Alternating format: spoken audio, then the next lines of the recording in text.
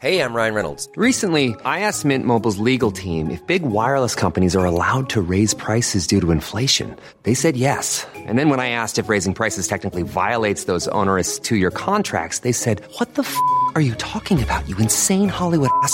So to recap, we're cutting the price of Mint Unlimited from $30 a month to just $15 a month. Give it a try at mintmobile.com/switch. $45 up front for 3 months plus taxes and fees. Promo rate for new customers for limited time. Unlimited more than 40 gigabytes per month. Slows full terms at mintmobile.com.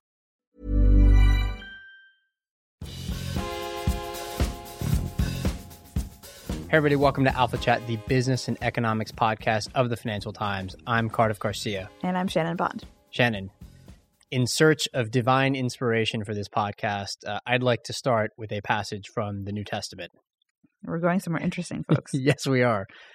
The passage is this. It's from the Epistle to the Hebrews, author unknown. Now, faith is the substance of things hoped for, the evidence of things not seen. You've heard this one before, right, Shannon? I think on The West Wing. The West Wing, that's right. The Aaron Sorkin drama The West Wing had an episode titled The Evidence of Things Not Seen. If you prefer the deeper literary waters of James Baldwin, he also wrote an essay with that title in the 1980s. Here's why I want to talk about this passage, though, because it seems to me like the evidence of things not seen is like a ghost that constantly stalks or haunts. Ghosts don't stalk you. They haunt. They haunt you. Okay. It's like the ghost that constantly haunts all efforts to gain solid economic knowledge, right? Economics is really hard because there's no way to look at the counterfactual, especially macroeconomics, right? It's very difficult to know when one variable changes exactly how it was that it influenced the trajectory of the world after it changes. Right, because we're not doing like controlled experiments. You're just sort of seeing what actually plays out with policy decisions. You're seeing what plays out, and more to the point, you don't get to see what would have played out if that variable hadn't been changed. Right. So if you raise taxes and the economy keeps going fine, it doesn't mean that raising taxes was what caused it. It just means that the economy did well after the fact, right? And then you have to look for ways of isolating the variable. You have to use all kinds of econometric techniques. And all of these techniques, all of our efforts to try to solve this problem of the counterfactual are flawed. You know, they can be helpful, they can be powerfully suggestive, but they're flawed, okay? I want to talk about the minimum wage now. I can shift gears just a little bit, but I promise it's related, okay? What's happening now is that a lot of localities in the U.S. are shifting to a $15 an hour minimum wage. This is way above what the minimum wage is in a number of these localities. And we're not exactly sure what the effects are going to be because a lot of the economic research to this point shows that a modest increase in the minimum wage to some share of the median wage, okay, don't worry about what that means, tends to have a very kind of negligible employment effect. In other words, unemployment doesn't go up if the minimum wage goes up moderately, okay? Right. But basically employers don't have to then lay off people because their expenses are too high or they have to just look for cheaper ways to get their work done. That's exactly right.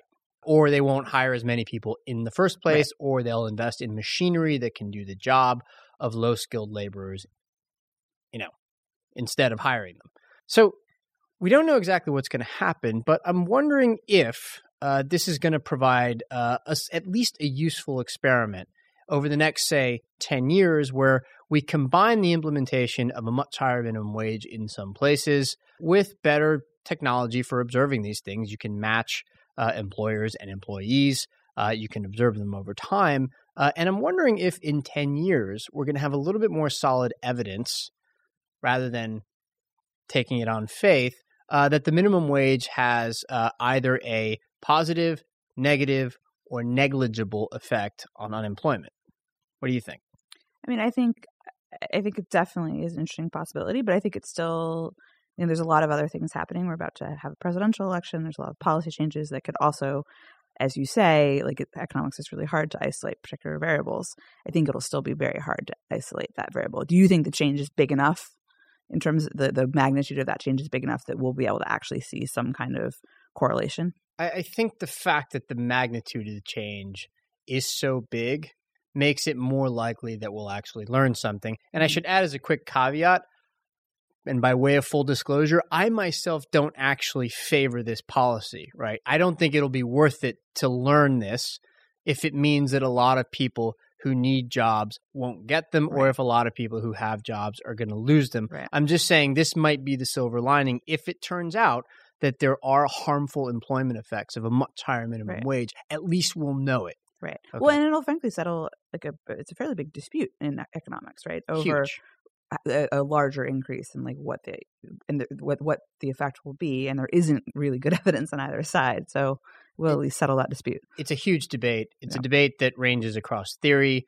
It ranges across the empirical evidence that we have to this point. It sort of is a debate that includes arguments of the short-term effects versus the potential long-term effects. We just don't really know. But my sense of it is that it'll take time. But because the magnitude of the change is so large, we might actually learn something this time. Or at least, if in fact it does have a harmful employment effect, at least I hope that we learn that and that we're then flexible enough from a policy standpoint to reverse it, to recognize the problem, and to not make the mistake again, So anyways, it's not perfect, but, that's the best we can do sometimes, and that's how we learn. Moving on to today's show, here's what we've got on the agenda.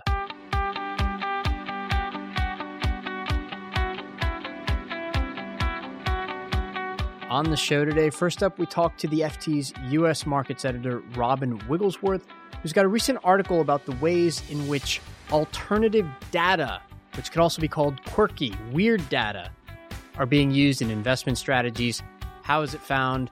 How much does it cost? Who's using it? He talks to us about that, and then he sticks around for a discussion of U.S. earnings season.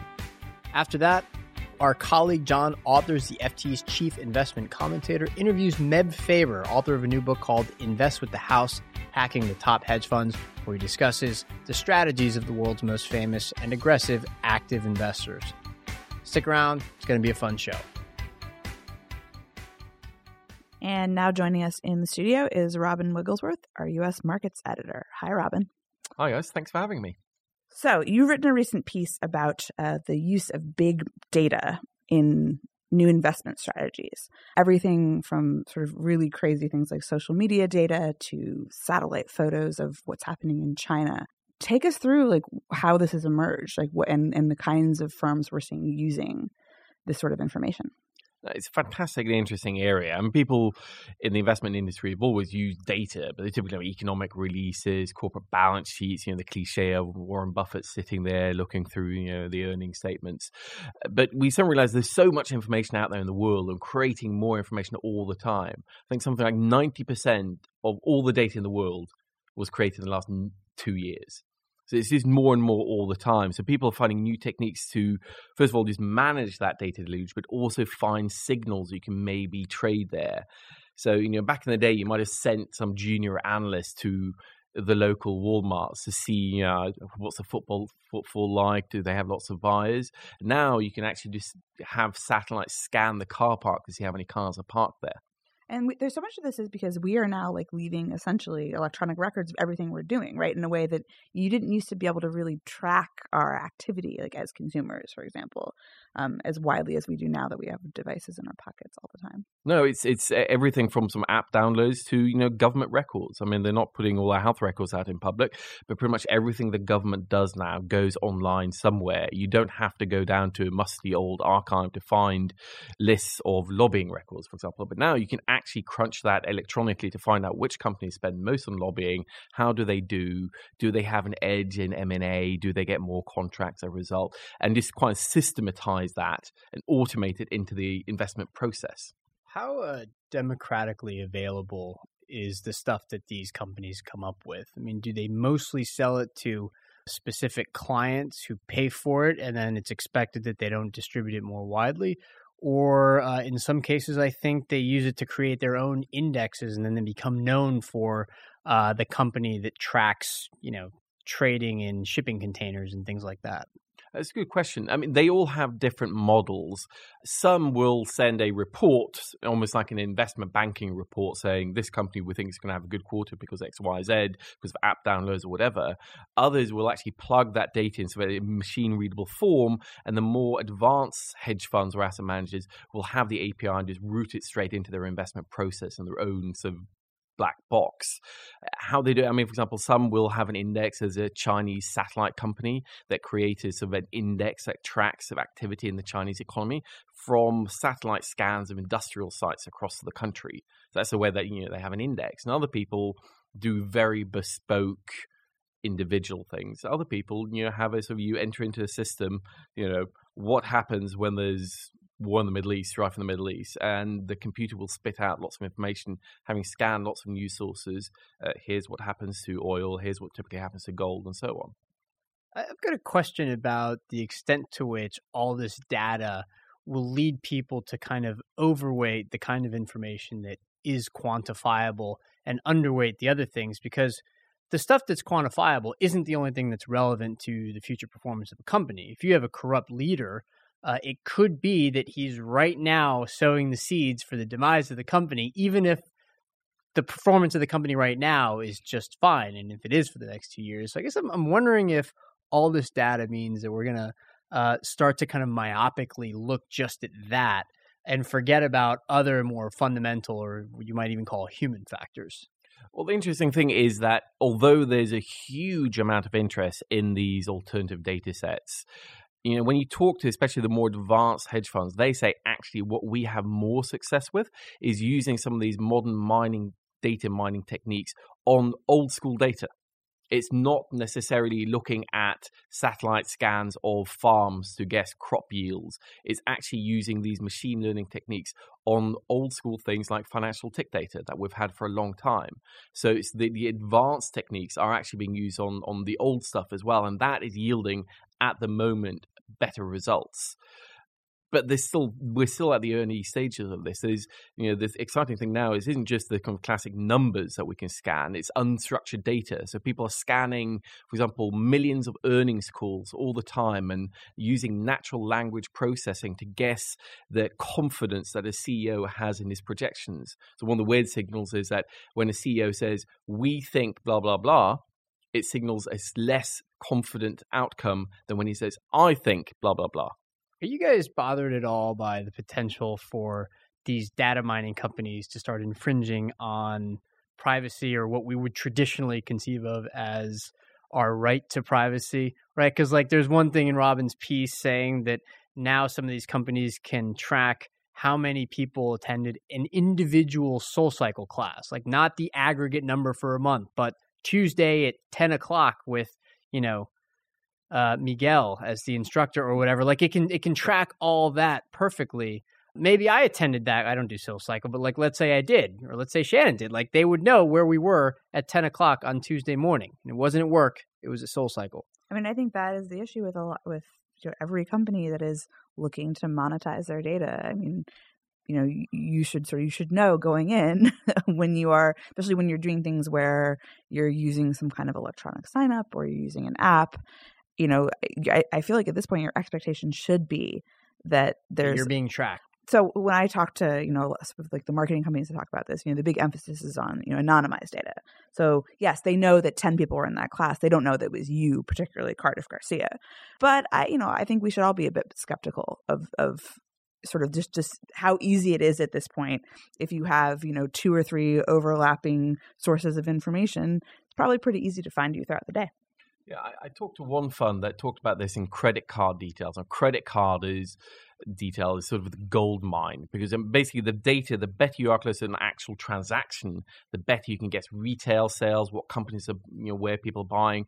So that's sort of what people are very excited about. But he said that actually third-party providers are not very good at scrubbing the personal information from those all the time. So there are ways to anonymize the data, but sometimes if you so wanted, you could basically unscrub that scrubbing. And that is clearly something we should be a little bit concerned about, that people will have a very granular understanding and view of what you, Cardiff and Shannon, are spending your money on any given day. Yeah, and I don't want to just harp on the negatives. I mean, this can make all of our lives a little bit more convenient, right? I mean, this trade-off is something we talk about all the time. But in this case, it makes the lives of asset managers more convenient, right? It doesn't do anything for me, but it does unleash the potential for somebody to be able to track me a little bit more carefully, or at least more than I would want, more than I would be comfortable with. Anyways, it's a fascinating topic. Robin, while we've got you here, let's switch to earnings. Expecting yet another year-over-year decline in the first quarter. This would be the third in a row. Are there any glimmers of hope this earnings season? Well, I guess hope is relative. I mean, the fun thing with earnings is we see this pattern every quarter. You know, companies kind of whisper, oh, you know, maybe we're not doing that well. They lower their expectations, and lo and behold, they beat the forecasts. Yeah. So they do that. But this year is pretty unusual in that, you know, they've talked down earnings so thoroughly that pretty much the only good thing we can say about it is the expectations are low. They're very low. Companies are like the annoying kid in sixth grade who always mopes about saying, oh my God, I probably flunked that test. And then he always gets an A+, right? That's kind of what companies are doing here. Yeah, except they're probably saying, oh, I probably failed, and they're getting a C. Right. And we saw that. I mean, JP Morgan reported this morning, right? Yeah. And again, it was one of those beat expectations, not as bad as forecast. Yeah. You know, it's not the most resounding, because it gives you the most confidence, frankly. No, exactly. I mean, we're expecting on the whole roughly an 8% year-on-year decline in earnings, which is clearly not great. Companies will probably beat that in aggregate. The issue is what are they going to say about the rest of the year? I mean, a quarter's a quarter. What we really want to know is what happens over the next sort of 12 months, and that's, you know, something that, you know, you have some pros and cons. You have the dollar isn't as strong as it used to be, so that's going to be a plus. The economy is not great, but it's certainly not bad. I mean, the recessionary fears have certainly faded. So hopefully this year won't be too bad overall. On the other hand, you know, I wouldn't pile all my life savings into that fact either. Yeah, I mean, something that's been hard to work out too is the effect of the oil price. Yeah. Because for, you know, the first year and a half after the oil price started to decline so dramatically, everybody kind of expected it to be a fillip for U.S. consumption. That hasn't played out, which doesn't mean that it won't play out at some point. In the meantime, what you've had is people saving a little bit more of the money that they didn't spend at the gas pump, which has hurt the energy sector, which in turn has hurt the banking sector, which made loans to the energy sector, and without the kind of compensating benefit to other parts of the economy, the parts that rely more on domestic consumption. I wonder if that will finally reverse this year and might provide a kind of an unexpected boost, especially if wage growth, modest though it's been, continues. Well, yeah, it's quite true. I mean, it was the dog that didn't bark, as it were, the sort of the consumption boost from falling energy. One thing we have seen is the savings rate has improved. So on the whole, if you look at the US consumer in the abstract with a sort of satellite scan from space, it looks pretty good. I mean, inflation is incredibly low. Wage growth is not going amazingly, but it's growing. Unemployment is very low. And, you know, the savings rate is high. And at some point you will filter in. I think that people are permanently scarred a little bit from the financial crisis, that there will probably has been a secular shift in how Americans spend. They won't go, you know, going crazy with a credit card just because they suddenly got, you know, extras of $50 in their wallet at the end of the week because of lower oil prices.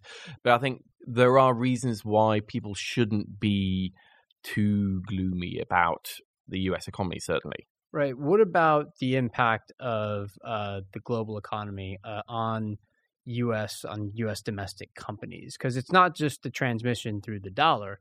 It's also whether or not growth accelerates in the rest of the world, or if it continues to be very sluggish. I forget what the exact share is, but quite a high share of U.S. revenues come from sales overseas. What about that? No, so it's an interesting thing because on one hand, you know, the developing world is roughly half the global economy now. And the last time the developing world had a sticky patch in the late 90s, it was less than 20%. So clearly it matters. The thing is, for me, I just don't think it really matters to your average guy in Wyoming or North Dakota or California.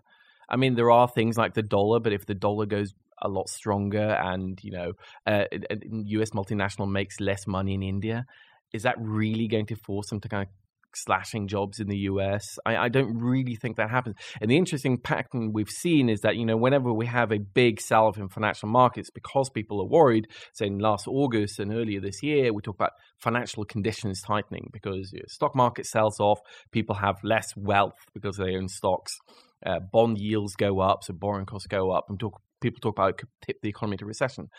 The US economy has basically completely shrugged off those big financial condition shocks. So I think the conclusion should be, and we shouldn't be too strong about this, but the US economy is more resilient than, frankly, what a lot of people in financial markets believe. Yeah, and I guess the other thing we should acknowledge here is that when we talk about earnings, it's not like this homogenous category, right? There's different sectors. One of the kinds of combinations of contradictory forces that are exerting themselves on companies now are that they might have higher wage growth. They might have to pay higher wages if, in fact, the labor market continues to tighten. But their pricing power is limited by a weak global economy, and it might continue to compress margins. On the other hand, if people in the U.S., if workers are making more money, they'll have a little bit more to spend, even if the savings rate is a little bit higher. So it might just be that you have some sectors that start to struggle more than they have to this point, but other sectors will improve more than expected as well. Yeah, we'll have it won't be a uniform economy. I mean, energy is going to be in the doldrums. Even if energy prices recover quite strongly, I don't think we're going to see a massive spurt of investment in the shale oil industry anytime soon. But, U.S. consumers doing well. Even U.S. banks aren't actually that exposed to energy. It's not the savings and loans crisis at all. They'll gather this, they'll take their knocks and they'll move on, but they're incredibly in good shape after the crisis. So I think we'll see that play out quite closely in 2016. Robin Wigglesworth, U.S. Markets Editor of the FT. The article on alternative data is Investors Mine Big Data for Cutting-Edge Strategies. Robin, thanks for being here, man. No, thanks for having me. And before you disappear, what is your long-form recommendation for our listeners? So I came across a piece by Eric Balchunas at Bloomberg. He talked about the Napster moment for the asset management industry. It's related to the fact we've seen a huge shift of investors from putting money into active funds, where they get charged high fees, to low-cost exchange-traded funds and index trackers. And he just ran the calculations, so just how much is this going to eat into the profits of asset managers, and it looks pretty nasty. And he compares it to the impact that Napster and file sharing had on the music industry. And when I think of Napster, I think it was free and then it was forced to shut down. So maybe not that dramatic. No, but it was shut down and still look at the profits of their recording industry, and they never recovered. Right. And ETFs are just growing and growing and growing. Thanks for being here, man. Thanks for having me again.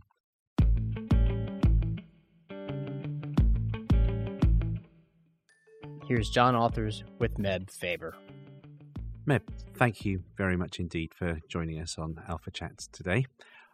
You're very well known for some great work you've done demonstrating that costs tend to trump everything else when it comes to investing. It doesn't matter what asset allocation you do within reason. If you pay too much for it, it's going to cancel everything out.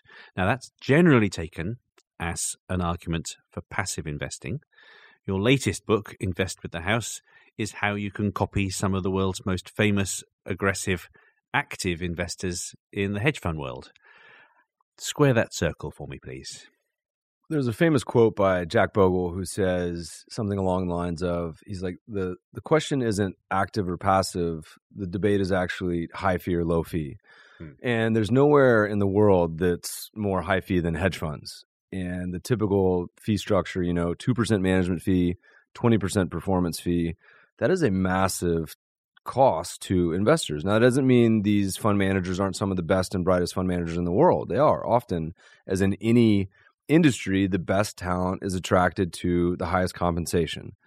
And so what we wanted to do when we looked at sort of this idea is we said, you have to make two assumptions. One is the market efficient, and can you identify active managers ahead of time? And we think the answers to both is yes. If you can't, then just stop recording now, because then no one will believe it, and you go index, and that's that. But if you think you can, then we think I had a hypothesis was this is a very fertile ground to start mining for ideas and ask the question: can you track these managers through public filings? Okay, and just to be clear, you're not just looking at their performance, although that's obviously important. If you look through the book, in every case, you're looking at their process as well, and you have to be convinced that it's not totally due to luck before you decide they're somebody you want to clone. Is that right? And this is an area where you can't just be pure quant. Because there's a lot of domain expertise that you need to understand a little bit about hedge funds. And so there's some pros and cons of looking at what these managers are doing. So for a little background, any manager in the U.S. has to publish their holdings if they have more than 100 million once a quarter. And then that data, the SEC publishes online 45 days at the quarter end. So it's a bit delayed. But you really want to be following the long-only stock picks. Shorts don't show up. Derivatives don't show up. And if you have a high-frequency trading group, that's also going to be misleading because the positions only come out once a quarter and they're delayed. So you want to be looking at the Warren Buffetts of the world, people that are stock pickers, mostly they're long positions, and that are going to hold these for not just months, but quarters or potentially even years. Okay, so you're not looking at the quantitative guys who have hundreds of stocks and who turn over quickly. We've got nothing against such people, but this is not a strategy that will work with them.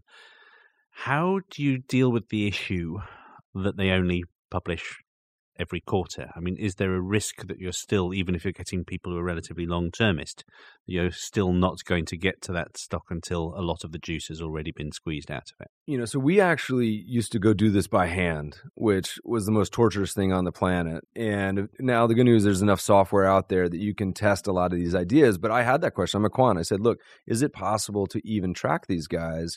You may be buying what they don't even hold anymore. And so it turns out if you simulate buying the stock picks of their portfolio each quarter, and we added on an extra 5 days just to make sure that enough time to have the positions, and took this all the way back to 2000, how would it perform? And so we were totally open to what the data would say. And the classic example we give is Warren Buffett, because most people are very familiar with Warren. And if you take his top 10 positions and equal weight them, you could weight them how he does, but we just equal weighted for simplicity's sake. He's outperformed the market by about 5 or 6% a year since 2000. That would put him in the top 2% of all mutual funds in the country. And the best news about this is very low turnover. And even better is that you don't have to pay him anything. Right. There's no management fees. You can manage it tax exempt. You could put it in your IRA. You could just trade the brokerage costs. So it's a wonderful way to track a lot of these managers. It actually has outperformed Berkshire a little bit, not a whole lot, but it has outperformed Berkshire because you're not getting all the other stuff that comes with owning Berkshire, private companies, insurance business, et cetera. But it turns out for that style of manager, it's a great way to invest.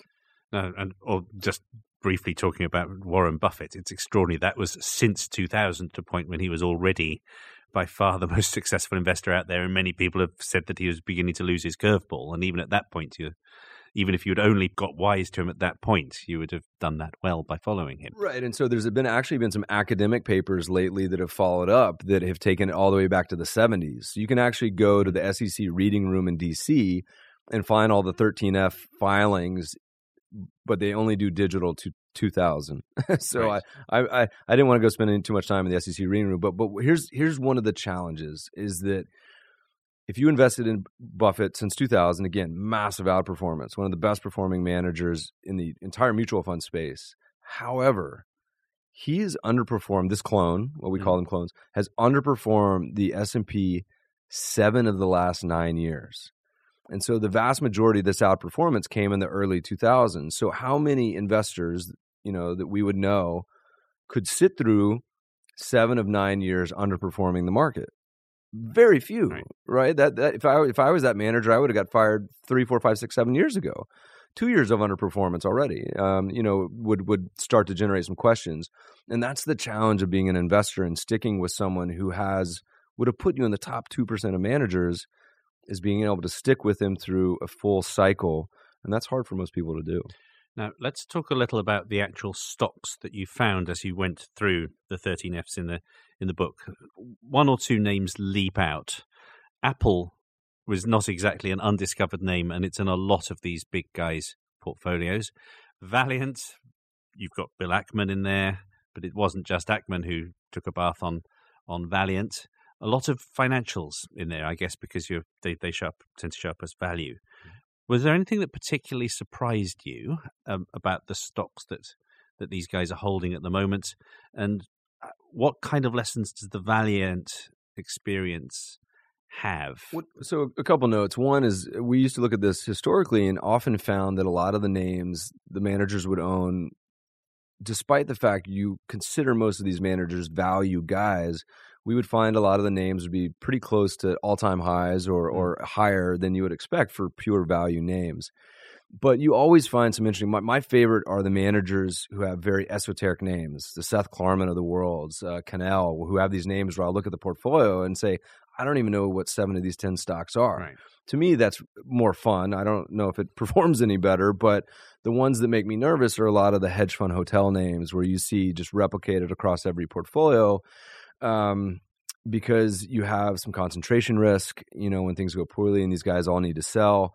And one of the findings we found was that the top holding, the number one holding, actually didn't perform as well as holdings 2 through 5 or 5 through 10.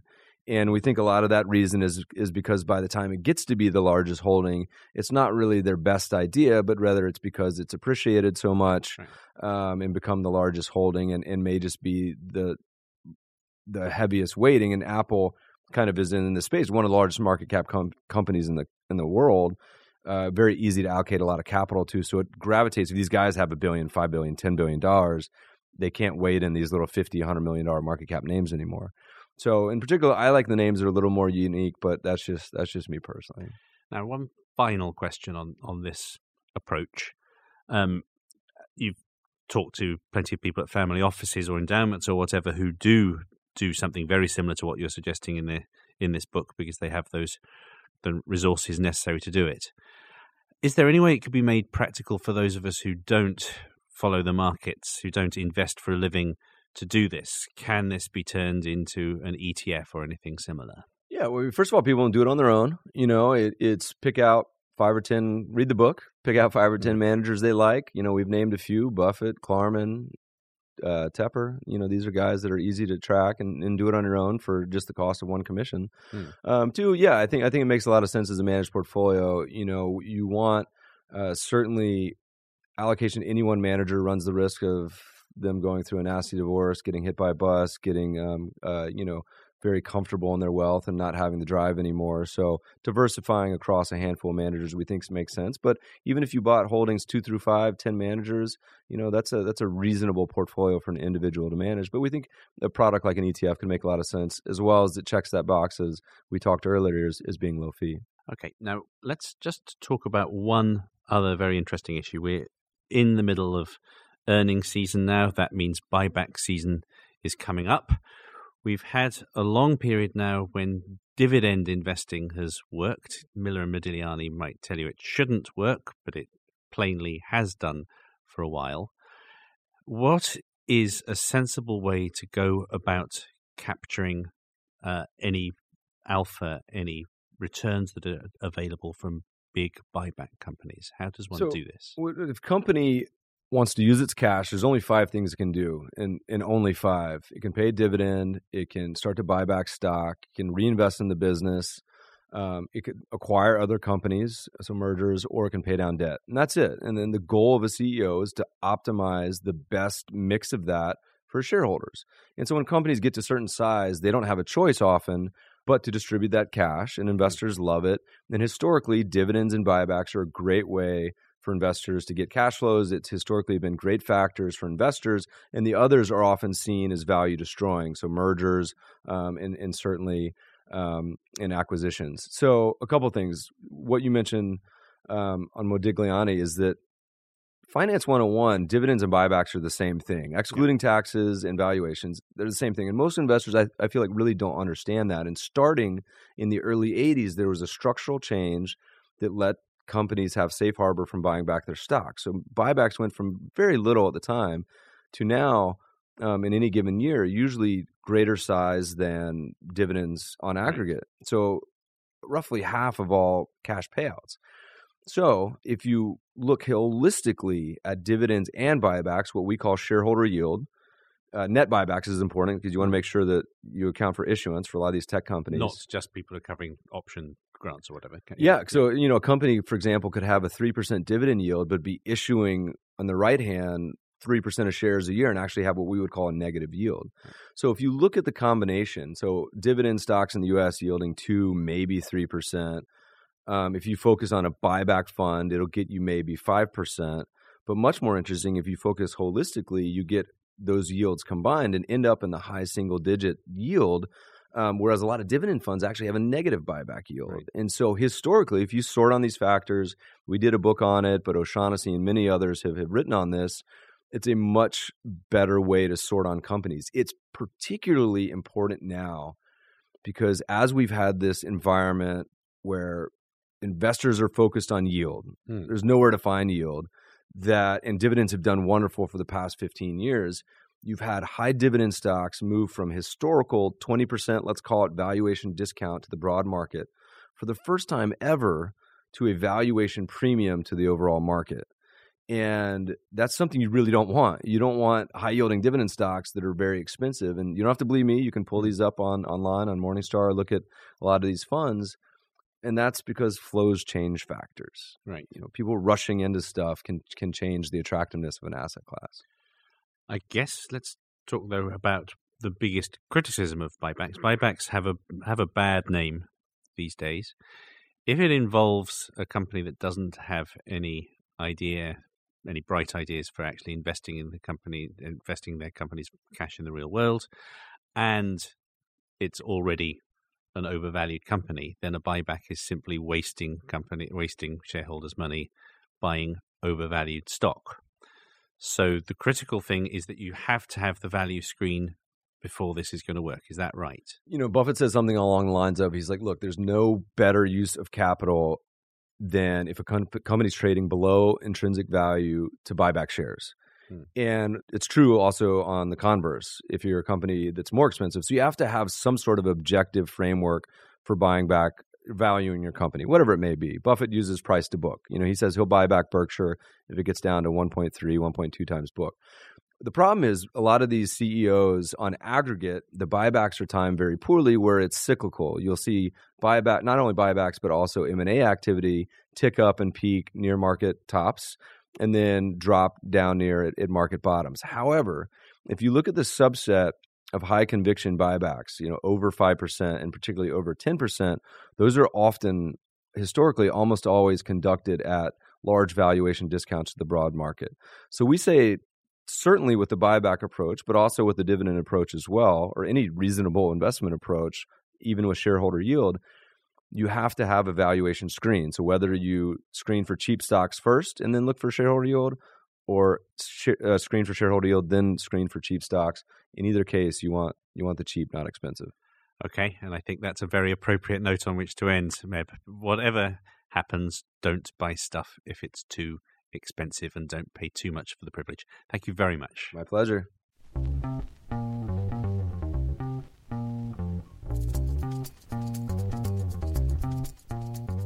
And that is the end of the interview portion of today's show. But now Shannon and I are going to share our long-form recommendations. Shannon, as always, you first. All right. I'm recommending an article called Swim, Bike, Cheat from this past weekend's New York Times. It's by Sarah Lyle, and it's about a cheating scandal in triathlons. So basically, there's a woman who won a triathlon in Canada and was subsequently discovered it seems very likely that she cut the course. So basically, she didn't complete the full running portion of the course. And now it seems that there's been a couple other races where she probably did the same thing. But the way she got found out is, essentially you get these timing chips, and her timing chip had fallen off. But now in races of all kinds these days, there's all sorts of photos, right? There's spectators' photos, as well as the timing mats the race organizers themselves put down. Other athletes who are skeptical of her appearing to have come out of nowhere to win, kind of went through and very painstakingly pieced together like the record of the race and showed it didn't seem possible she could have won it. There was another piece in the New Yorker, I think a year or two ago, about this dentist in Michigan who sort of had famously attempted to complete marathons or claimed to complete marathons in all 50 states. And it turned out like he had cheated on half of them. He actually made one up. So there's this whole weird subculture that happens with races of people cheating. But now it's triathlons. Well, triathlons or marathons or endurance events. What's interesting right now is that because of technology, we actually have ways of catching these things that we didn't before. This right? is like something out of a sitcom, like where somebody starts the race, gets in a taxi, goes to get a pizza, Right. and then gets back in the taxi and goes to the very end of the race and then ducks crosses in. it. Right. It also makes you wonder why. Right. And I think, I mean, this story, the woman who's accused, declined to be interviewed, has vociferously defended her winnings, that she didn't cheat. But it does sort of start to look at a bit, how this happens, why it happens, and also why it's considered such an egregious type of cheating versus, say, performance-enhancing drugs, which, obviously are also of a big issue in things like cycling and other sports. But it's kind of, you're looking at these as two evils. At least with that, you're actually competing and completing the thing, versus this just seems to be, there's a particular effrontery for those who have worked really hard to complete, this very tough event. So anyway, it's a good read. You can't cheat yourself if you're doing it to get in shape. You're not going to get in better shape by cheating. Right. And ultimately, these are all amateurs too, which is why it's also kind of crazy, because you really, in the end, you're kind of racing against yourself. And so if you're not doing it, what's the point? So I won't speculate on motivations. Anyway, what is your long form recommendation, Cardiff? Mine is an article by Matthew Weiner, the writer, producer, and sometimes director of Mad Men, our favorite TV show of all time. It was written about a year ago in Fast Company, and he talks about his struggles with rejection in his earlier years and in the years in which he was pitching Mad Men. Something I didn't know is that one of the companies that rejected Mad Men was HBO, where he was working at the time. And it took him a while to get it accepted, and then it took a while for it to actually end up on the screen, something like 7 years between when he started working on it and when it actually showed up. But there's something specific that I like about the article, because it's not a typical article about how you have to persevere in the face of rejection, although that's certainly true. It's actually about the cruelty, using his words, the cruelty that he showed himself during that time of rejection. There was a period of self-loathing and writing paralysis, precisely because he felt that he hadn't accomplished anything good by an age when he thought he would have been a more successful person given all his hard work. And he says that's his one big regret, is that he would have been kinder to himself. So in addition to all the usual conventional stuff about having to persevere in the face of rejection and, getting through difficult artistic struggles, which everybody confronts at some point, especially if you're in an artistic profession, there's also the reminder that we should all be nice to ourselves, that you shouldn't always be comparing yourself to the successes of your friends or your rivals or your peers, that it's okay to struggle for a while. And anybody who is successful had that period. Thus endeth our self-care session. Indeed. It's becoming a repeated theme here. But that is the end of today's show. Thanks everybody for listening. Shannon, take us home.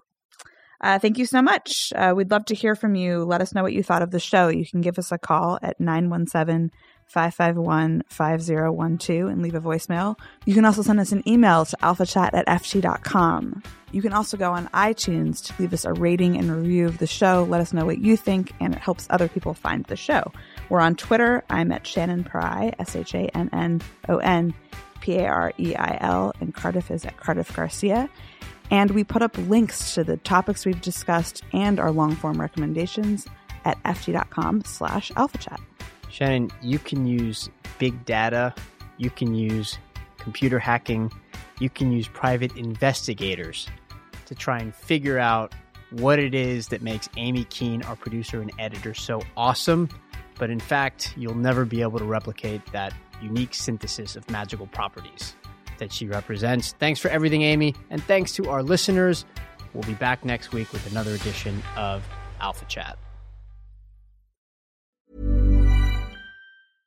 Imagine the softest sheets you've ever felt. Now imagine them getting even softer over time. That's what you'll feel with Boll & Branch's organic cotton sheets. In a recent customer survey, 96% replied that Boll & Branch sheets get softer with every wash. Start getting your best night's sleep in these sheets that get softer and softer for years to come. Try their sheets with a 30-night guarantee. Plus, get 15% off your first order at bollandbranch.com. Code BUTTERY. Exclusions apply. See site for details. Planning for your next trip? Elevate your travel style with Quince. Quince has all the jet-setting essentials you'll want for your next getaway, like European linen, premium luggage options, buttery soft Italian leather bags, and so much more. And is all priced at 50 to 80% less than similar brands. Plus, Quince only works with factories that use safe and ethical manufacturing practices. Pack your bags with high-quality essentials you'll be wearing for vacations to come with Quince. Go to quince.com/pack for free shipping and 365-day returns.